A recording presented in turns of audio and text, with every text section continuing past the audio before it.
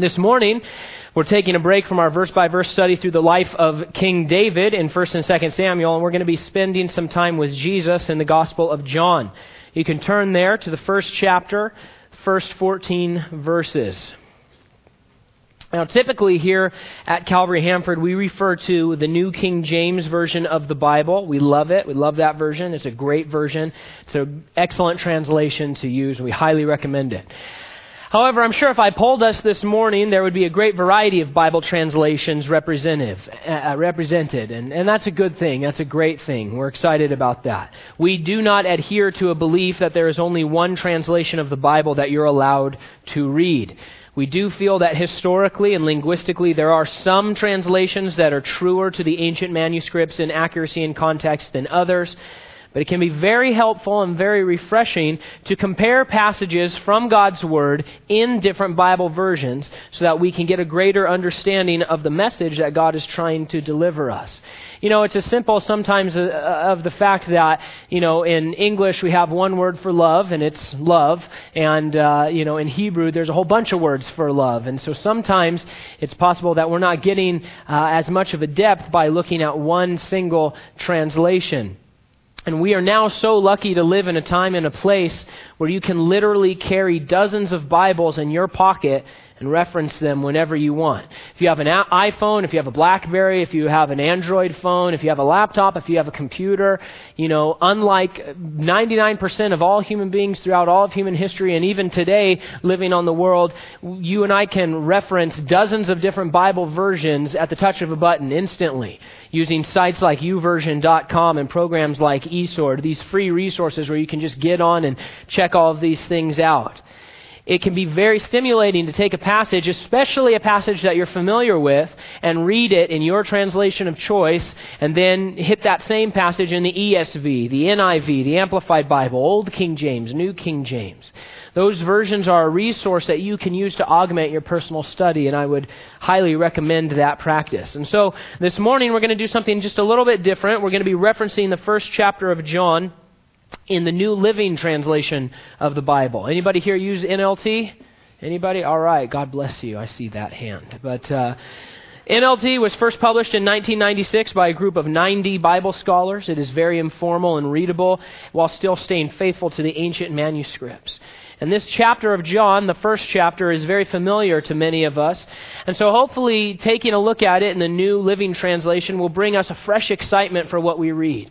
A fresh hearing, not the same words, but we'll be hopefully jolted a little bit by just a different phrasing here of what the Lord wants to say. And so beginning in verse 1, John says this: "In the beginning, the Word already existed. The Word was with God, and the Word was God. He existed in the beginning with God. God created everything through Him, and nothing was created except through Him. The Word gave life to everything that was created, and His life brought light to everyone. The light shines in the darkness, and the darkness can never extinguish it. God sent a man, John the Baptist, to tell about the light, so that everyone might believe because of his testimony. John himself was not the light. He was simply a witness to tell about the light. The one who is the true light, who gives light to everyone, was coming into the world. He came into the very world He created, but the world didn't recognize Him. He came to His own people, and even they rejected Him. But to all who believed Him and accepted Him, He gave the right to become children of God. They are reborn, not of a physical birth resulting from human passion or plan, but of a birth that comes from God. So the Word became human and made His home among us. He was full of unfailing love and faithfulness, and we have seen His glory, the glory of the Father's one and only Son." Let's pause and pray. Lord, thank You for today, and thank You for Your Word. Thank You, God, that You have promised to be here present with us. And by Your Spirit, Lord, You desire to speak to each and every person here today. We ask, God, that You would clear away anything that would be distracting us, anything that would be confusing us. We know, Lord, that You have a message for us of encouragement and teaching and correction and direction, Lord. And we pray, Lord, that each one of us would be changed by hearing Your Word, by hearing the things that You wrote and sent to us, Lord, so that we might know You more and apply Your power and Your life to our lives. And we pray, God, that you would fill this place with your Spirit and that you would change us, Lord, and transform us more into your image. Lord, we love you and we praise you. You're worthy to be praised. In your name we pray, amen. This text, especially the opening verses, is often used to contend against the teachings or groups that claim that Jesus was not God, but was in fact a created being. We're not going to really spend a lot of time on that today because we'll very plainly see in verses 1 through 4 that Jesus was God, is God, will always be God. There's no wiggle room on that, and there's very great clarity in that in this passage. And therefore, anyone who would reject Jesus as part of the Trinity, anyone who rejects the Trinity, anyone who would suggest that Jesus was a created being, is not receiving God's Word as it has been presented to us and therefore needs salvation. That's what we're going to talk about this morning, the message of God and His work of salvation in the world. This morning, I want to focus our attention really on three things. We've read this passage and we saw how often one word in particular was mentioned. That is the word light. And so the three items to study, the three questions we hope to answer are these. First, what is the light? Second, what then is the darkness? And third, what are we going to do about it? We will find that this passage presents to each of us, every single one of us, a call and response. To myself and to each of you, I challenge the question, what will we do with Jesus Christ today? That's a question that we have to answer day by day as we wake up to the Lord's new morning and we think, what will we do with Jesus Christ today? Because He is calling to every single person here, every heart that is listening. Will we respond? And so let's get into this text and see what our response should be and what the call is, and look at our first question, what is the light? Back up in verse 1. This gospel begins and says, in the beginning the Word already existed. He was with God and He was God. He was in the beginning with God. He created everything there is. Nothing exists that He didn't make. Again, it's very plain and very clear that Jesus Christ is God. He is eternal. He is all-powerful. He is a member of the Trinity. He was not just a wise teacher from Galilee. He was not just a peace-loving prophet. He was and is God of very God. That's an important thing to start with because if we deviate from that understanding, that's it. We're not going to be able to find accuracy. We're not going to be able to find answers. We're not going to be able to find wisdom if we move off of that point. And there are many teachings and groups out there that would put forth to you that Jesus Christ is not a member of the Trinity. He is not God, but He was the first created being, or they have all sorts of different, theories that they have, and those things are simply untrue. In fact, Jesus was the member of the Trinity by which everything was made, John says. Everything. This is an interesting reminder to me because I think that culturally speaking, at least for me, it's easy to sometimes assume that God the Father made everything while Jesus and the Holy Spirit were on a coffee break. And it's important to see in this text that nothing exists that Jesus Christ didn't make. That isn't only true of the earth and the stars and the Garden of Eden, but it's true of you and me as well. You were created by Jesus Christ, who knows you personally, and He loves you personally. John goes on to describe this Jesus, who he's referring to as the Word in these opening verses, and he says this in verse 4. Life itself was in Him, and this life gives light to everyone. The light shines through the darkness, and the darkness can never extinguish it. We find that Jesus Christ is not only the source of life in all of creation, but He is the source of light as well. Now we have to pause here. We're going to hit this word again and again and again in this passage, and so it begs the question, why light? Why did John use this term and this idea to illustrate a message to us? Why did God portray Himself this way in this passage instead of something else? Why doesn't it read this way? Life itself was in Him, and this life gives love to everyone, or gives hope to everyone, or gives knowledge to everyone. Why light? Well, the Lord provides light because the world is in darkness. And that brings us to our second question, what is the darkness? In Genesis, the beginning book of the Bible, we read the creation account, the first two verses of the Bible. In the beginning, God created the heavens and the earth. The earth was formless and empty, and darkness covered the deep waters. In the beginning, at creation, as all things were created through Jesus Christ, God brought light into the darkness of creation. He then made a perfect world that was good and complete and sinless. He then created two human beings, Adam and Eve, the first man and woman on the planet in history.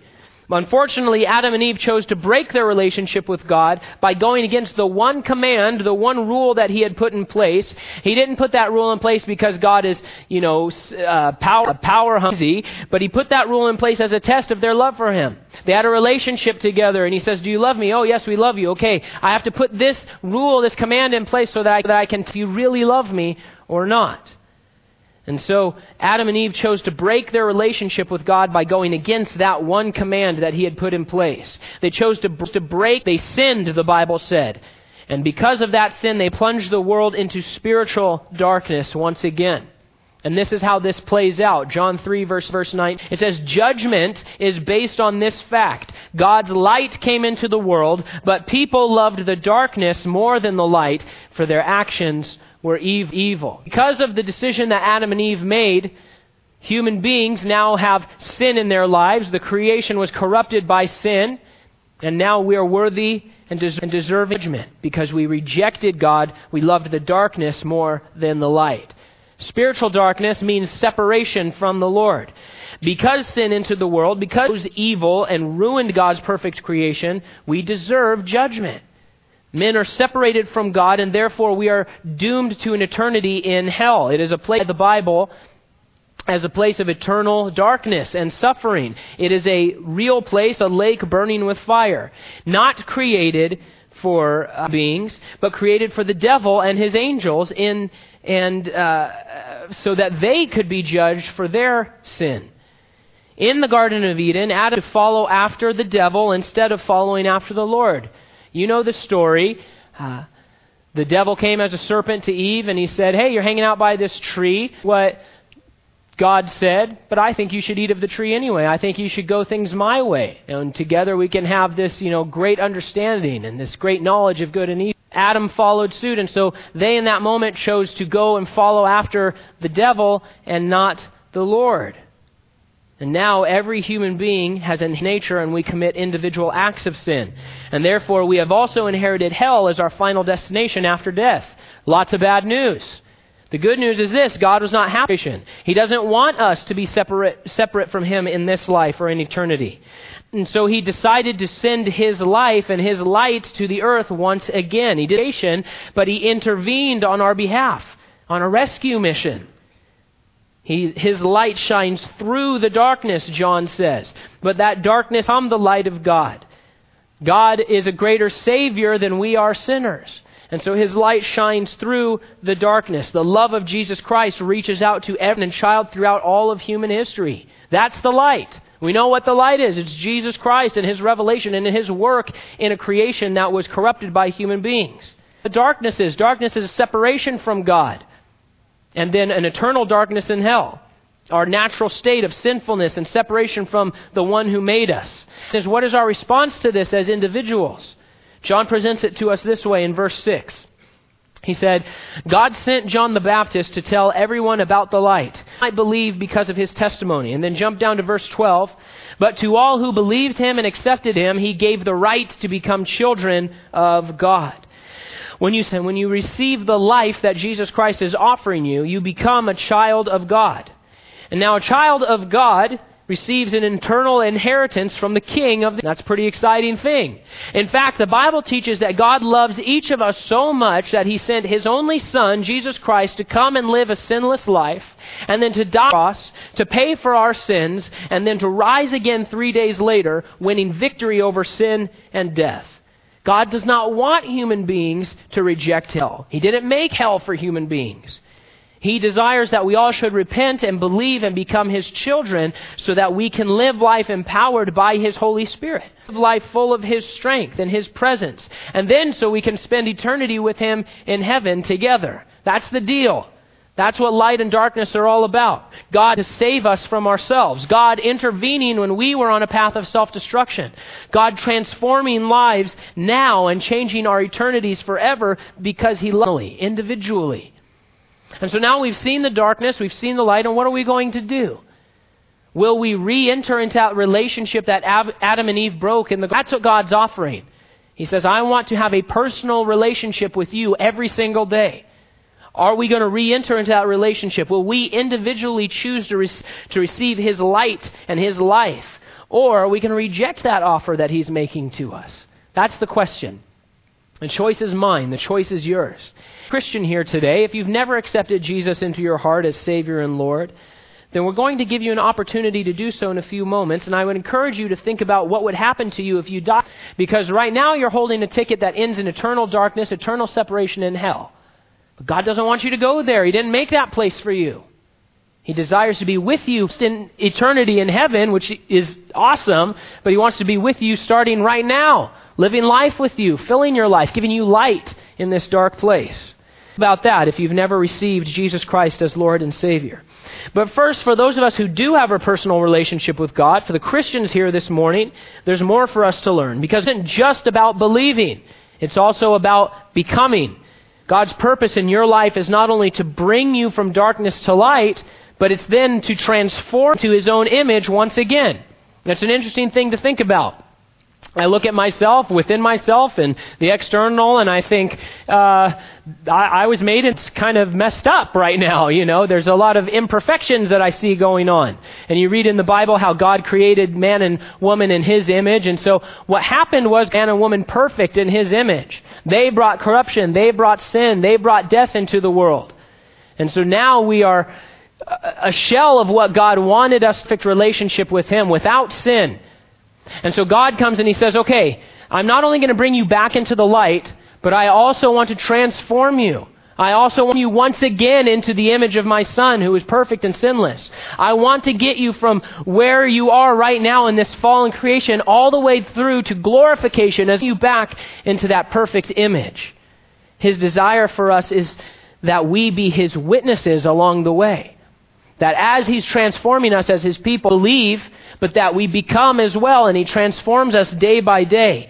And we become His witnesses here on the earth, His evidence of love and salvation in a world of love and salvation, a world that needs light. Again, verse 6.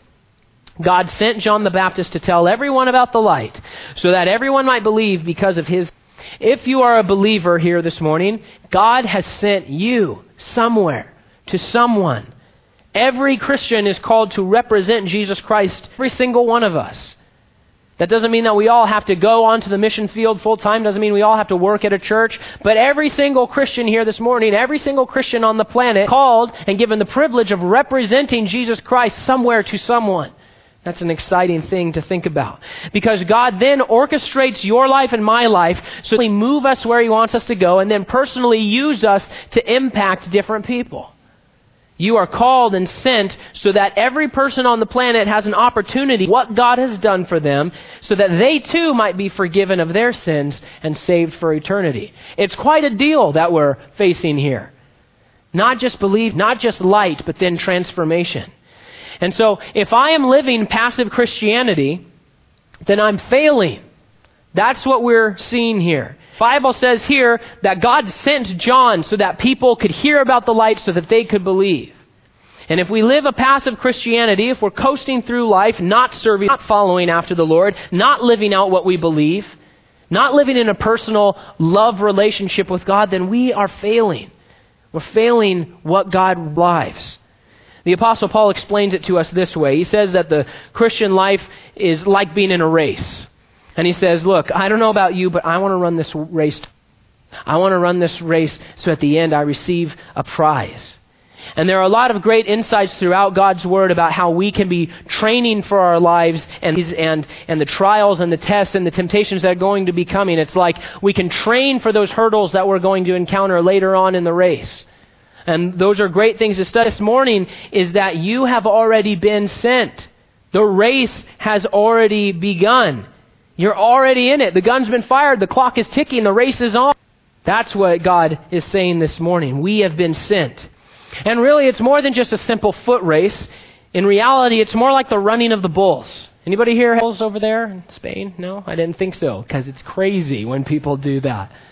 But spiritually speaking, the Christian life is like the running of the bulls, because the stakes are very high. We're talking about life and death here. We're talking about eternity here.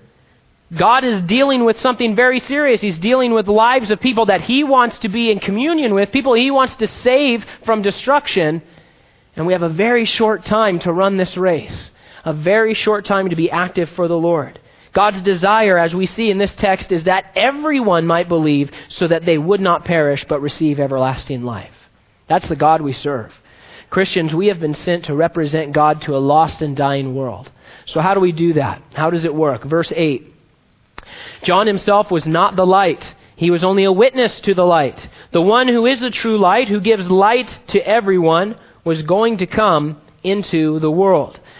Our job is to be witnesses of Jesus Christ. And there are a couple of ways to think about that. The first way is what we most commonly think of when we use that word witness. Think of a courtroom setting. It's as if you're called to the stand to testify of what you know about the Lord. You're called to take a stand and speak. This is a verbal testimony as you explain to friends and family members and coworkers, even strangers, about who Jesus is. That He's a real person and I can tell you about Him because I know Him. Here's what He's done. Here's what He said. Here's how you can know Him too. It's a verbal witness, a verbal testimony. This is why God has given us the Bible. Very convenient. Because if we're called to go and witness verbally to people, it's helpful to know what we're talking about. It's helpful to know who Jesus was so that we can know who He is, what He said, how He loves, what His plan is for the world. And then we go and deliver that message verbally to those around us. That's part of witnessing. But the word witness there can also be translated as evidence. You and I are called not only to be witnesses on the stand, but actual pieces of evidence there in the courtroom. Evidence for Jesus Christ. In this regard, it's not about a verbal testimony, but a physical one. Who are you? Where our lives are literally proof that God can do the things that we say we believe He can do, right? As we have our verbal testimony, we say, this is who God is, this is what He can do, this is what He wants to do in my life, in your life, and in this world. That's our verbal testimony, but we're also meant to be evidence of those facts. Our lives, for example, should prove that God is a God of love because we show love to others unconditionally. Our lives should prove that God is a God of power by trusting that He is sufficient to solve the problems that we face day by day. Our lives should prove that God is a God of patience and mercy as we show patience and mercy to those around us. Our lives should prove that God is a God of forgiveness as we are committed to forgive people who do wrong to us. Our lives should prove that God is a God of peace and not of confusion as we demonstrate confidence in Him. Not worry, not anxiety, not fear, but confidence in our God. Because our lives are evidence of God to the people around us. The question is this: would our evidence hold up in court? Is our physical witness a true representation of the light and the life that Jesus Christ has provided to us? Does our action match our communication? As we're there on the stand verbally testifying about who God is and what He can do and what He wants to do, would the opposing attorney then stand up and say, yeah, but here's the evidence of your life. It does not match your verbal testimony. Uh-oh. Because when you're in a courtroom setting and you have a witness whose words don't match the evidence, you have a real problem there. You have a real situation there. If a person examined my life according to the things that I believe, I wonder how that evidence would hold up. I wonder if the conversation would go something like this. Hey, I've been sent to represent a God of mercy and forgiveness to you. Really? Then where's your love? Where's your mercy? Where's your forgiveness? Oh, I don't need those things. You need those things, but I don't because this is the way I am. I'm a little rough around the edges, so just deal. So we're saying that we believe that God is a God of love and forgiveness and patience and mercy and peace and all these other things. But does the evidence of our lives match that? Does the action match the communication? Our desire is that through our verbal and physical witness, God would then amplify our lives supernaturally so that people would be coming to us saying, I want the peace you have. I want the hope you have. I want the confidence you have. I want it. How do I get it? That's what God desires to do through our lives. That's our calling as disciples, as representatives, as ambassadors of Jesus Christ, to testify and be used by God as evidence of His powerful plan. Now, I like the point that John makes up in verse 8. It says, John himself was not the light. He was only a witness to the light. As Christians, we do not minister so that we can gain a following. This is an important principle for all of us, but especially those who seek to lead or go into the ministry in some way. The Christian life is not lived so that we can gain a following. It's not Twitter. Serving God is not Twitter, racking up, stats for ourselves. Our service for God is so that He will be magnified, so that He will be glorified, so that people will be focused on Him, not on us. He must increase, we must decrease. That's the deal. In verse 9, John said that the light, Jesus Christ, was going to come into the world again in order to reach out to save mankind. He continues in verse 10. But although the world was made through Him, the world didn't recognize Him when He came. Even in His own land and among His own people, He was not accepted.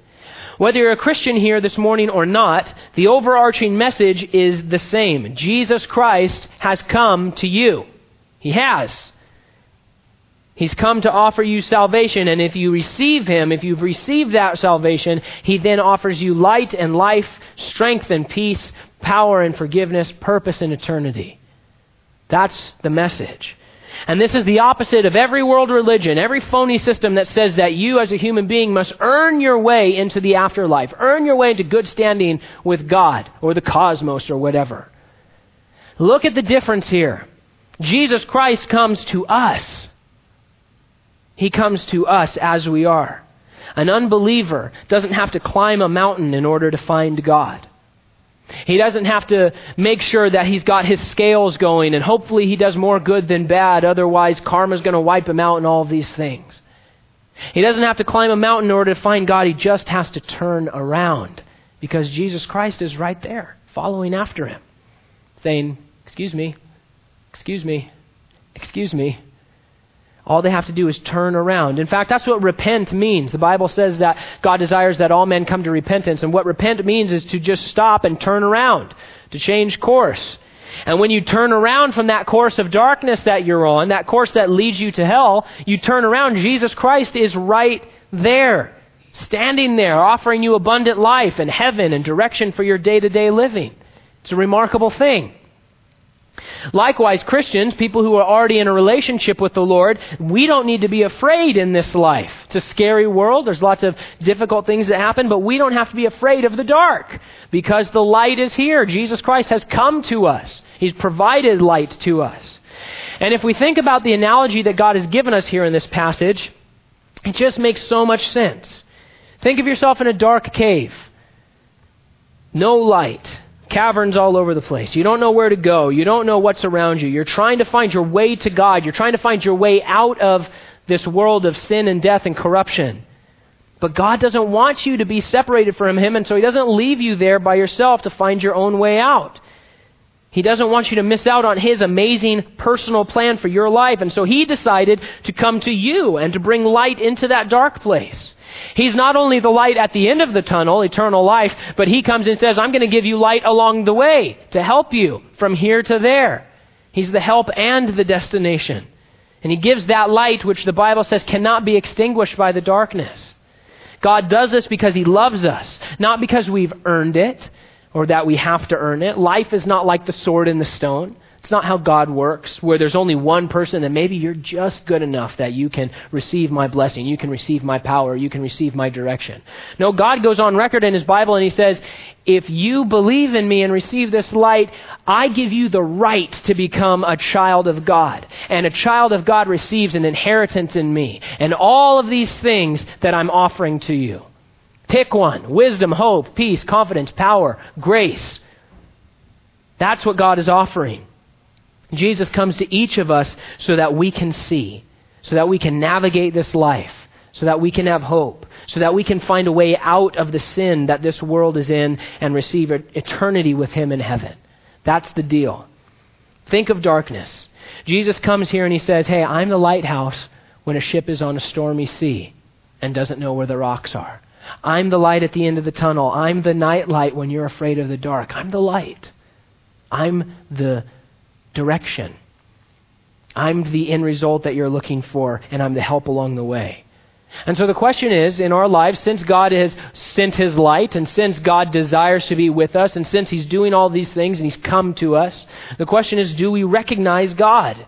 Do you see Him working in your life? Because He is. For every single person here this morning, every person listening, God is working in your life. Sometimes we fail to see God moving in our lives because we have our eyes closed to Him. We're in a pretty well-lit room here right now, but if we close our eyes, guess what we get? Darkness. Doesn't matter how well lit the room is, if we close our eyes, we're not going to be able to see where we're going. Sometimes as Christians, we close our eyes to God, and then we wonder why we can't see anything. Sometimes we're wondering why we're not moving forward spiritually, why we're not overcoming those sins that we are desiring to break free from. It's oftentimes because we've closed our eyes to God. It's this sort of self-imposed blindness. We stop listening to God. We stop listening to His Word. Remember that in the Bible it says this, Psalm 119, 105, "Your word is a lamp to guide my feet and a light for my path." Remember, Jesus Christ is the source of all life, all creation, and He's the source of all light.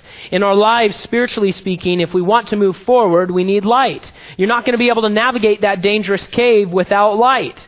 In our lives, if we want growth as human beings, as Christians, if we want spiritual fruit, we need light. Plants can't grow without light. We cannot grow as Christians without the light of Christ and His words. We can't do it.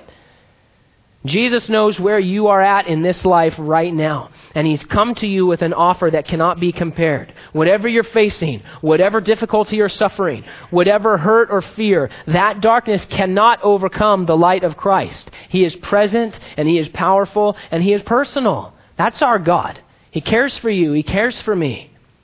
Our response is to believe and then become, to follow after Jesus, to take in His presence and take up the call to share the light with those around us. We are to join in the rescue effort that God is on. We're to join with Him and partner with God in bringing others from darkness to light as we share about this Jesus and all the things that He's done and all the things He desires to do. Verse 12. But to all who believed Him and accepted Him, He gave the right to become children of God. They are reborn, not with a physical birth resulting from human passion or plan, but a birth that comes from God. So the Word became human and made His home among us. He was full of unfailing love and faithfulness, and we have seen His glory, the glory of the Father's one and only Son. The hope that we all desire, the wisdom that we all need every day, the help for living and the promise of eternity only comes from God. It's the only place we find those things. We can only be reborn by His power, not through our own works, not through our own intentions, but through God's love and His salvation. Jesus became a man and He dwelt among us. Because He is full of unfailing love and faithfulness, we are able to once again connect with God in a personal relationship. And that is the only thing that can save us on either side of eternity. That's the only help that we can find. And if we look to any other thing other than Jesus Christ and what He's done and what He has said, we will not find that which we seek after. Those words there, unfailing love and faithfulness, can also be translated as grace and truth. And so we have four very interesting descriptors there. Unfailing love. That was God's willingness to sacrifice Himself. As Pastor Greg Laurie says, Jesus paid a debt He did not owe because we owed a debt that we could not pay. Unfailing love. And then faithfulness. God continues to love us and care for us and work in our lives even when we are unfaithful. The Bible says, while we were yet sinners, Christ died for us. And He will not leave us or forsake us because He is a faithful God. Grace, to give us favor and endurance for this life as we serve and glorify Him. Truth, because we need answers in this world. We need hope. And God has a plan. And He's revealed that plan very plainly to us so that people can be saved and transformed. So that men and women can have their eyes open to the fact that God is real and He is love and their sins can be forgiven. God very plainly says, I'm going to give you truth. Here's what's going on in your life. Here's what's going on in the world. Here's why it happened. Here's what I did about it. Here's what's going to happen at the end.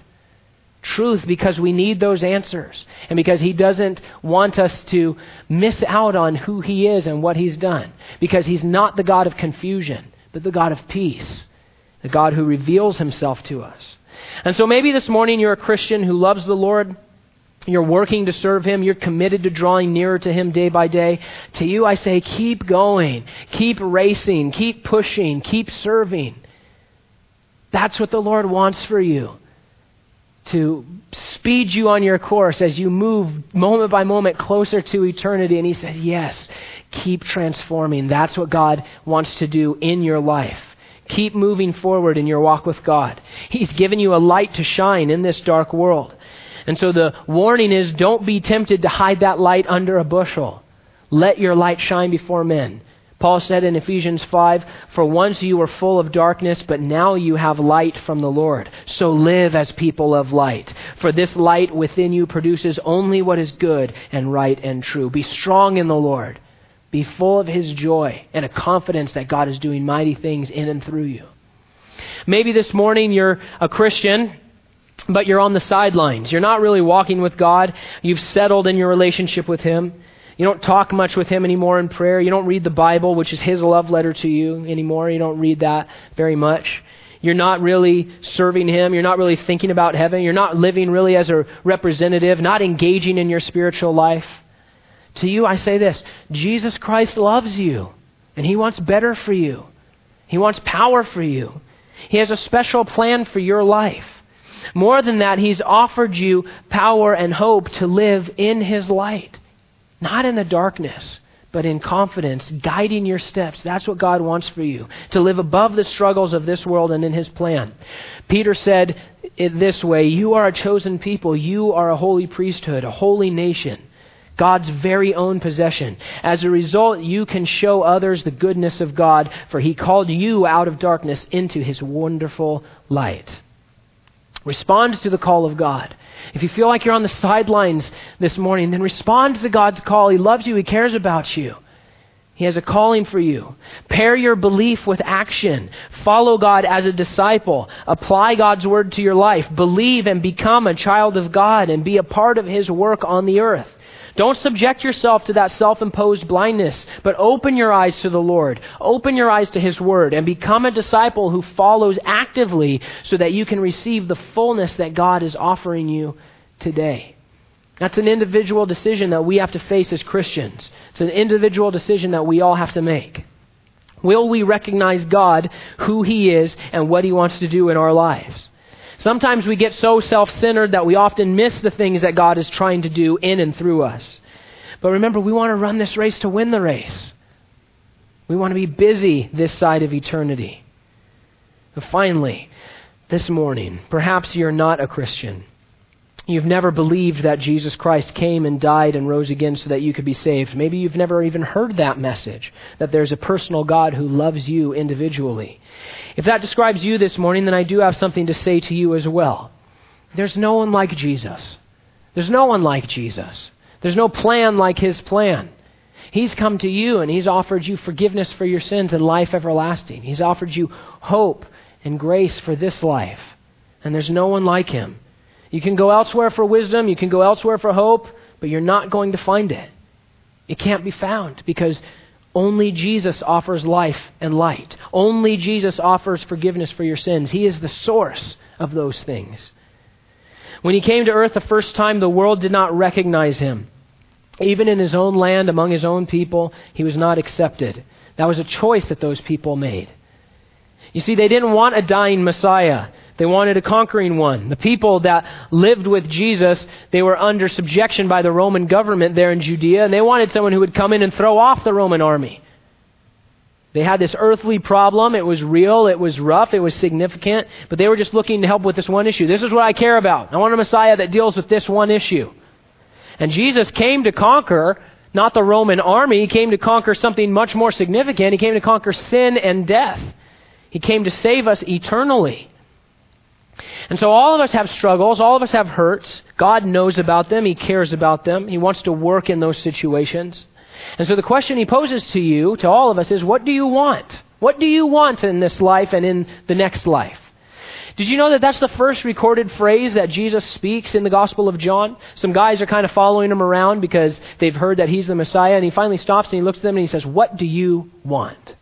What do you want? What about you? Do you want hope? Do you want peace? Do you want forgiveness for your sins? Do you want everlasting life? Because that's what Jesus is offering you. That's what Jesus offers to every man, woman, and child on this earth. He's offering you salvation and a relationship with Him that ends in heaven. Without Him, nothing was made, and without Him, nothing can be saved. And so if you're here today and you're not a Christian and you're thinking, well, what I want is a better marriage. What I want is a better job. I have this issue. I want out of this problem. I want a solution to this situation I'm facing. To you, I say, Jesus is offering you not one answer, but He's offering you an entire package. He's offering you a new life. He's offering you rebirth. He's offering you hope and forgiveness. He's offering you an inheritance, purpose in life, help in life, strength and peace in life, forgiveness. And it all comes by knowing Him. It all comes by inviting Jesus into your heart and having a personal relationship with Him. And so if you would like to know Jesus this morning, we are going to give you that opportunity right now. So let's pray, every head bowed and every eye closed. Lord, thank you for this morning and thank you for your word. We pray that your Spirit would do a great work in all of our lives, Lord. We know that's what you want and it's what we want as well.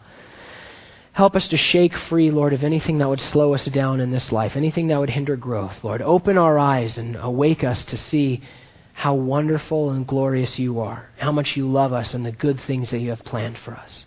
We're excited, Lord, to stand before you and see you face to face one day, the one that died while we were yet sinners. And so, Lord, we pray that you would do a work and that you would speak to every heart. Please do that, God. And as we're praying here, I just want to give one opportunity. If there's anyone here in the fellowship hall listening online, someone who doesn't know Jesus personally but wants to receive the life that He's offering. The Bible says that if you confess with your mouth that Jesus is Lord and believe in your heart that God raised Him from the dead, you will be saved. That's it. We're not asking you to join a church. We're not asking you to climb a mountain. Believe in your heart that God raised Him from the dead. Confess with your mouth that Jesus is Lord and you will be saved. For it is by believing in your heart that you are made right with God, the Bible says. And it is by confessing with your mouth that you are saved. And so just as we're closing, if you desire eternal life, if you desire hope for the future, if you desire help and forgiveness, then call out to God. And if you would just slip your hand up so that we can see what's going on in your life. Only I'm looking, nobody else is looking around. And so if there's anybody here that wants to receive Jesus Christ as Lord, just raise your hand. Praise the Lord. God, we thank you again. You're such a good and gracious God. We are excited to meet you, and we pray, Lord, that you would help us to know you more, that we would know more of who you are and what you did and what you want for our lives, because they are good and marvelous things. Thank you, God, for the opportunity and the freedom to gather together to worship you and spend time with one another to study your word. Be with us now.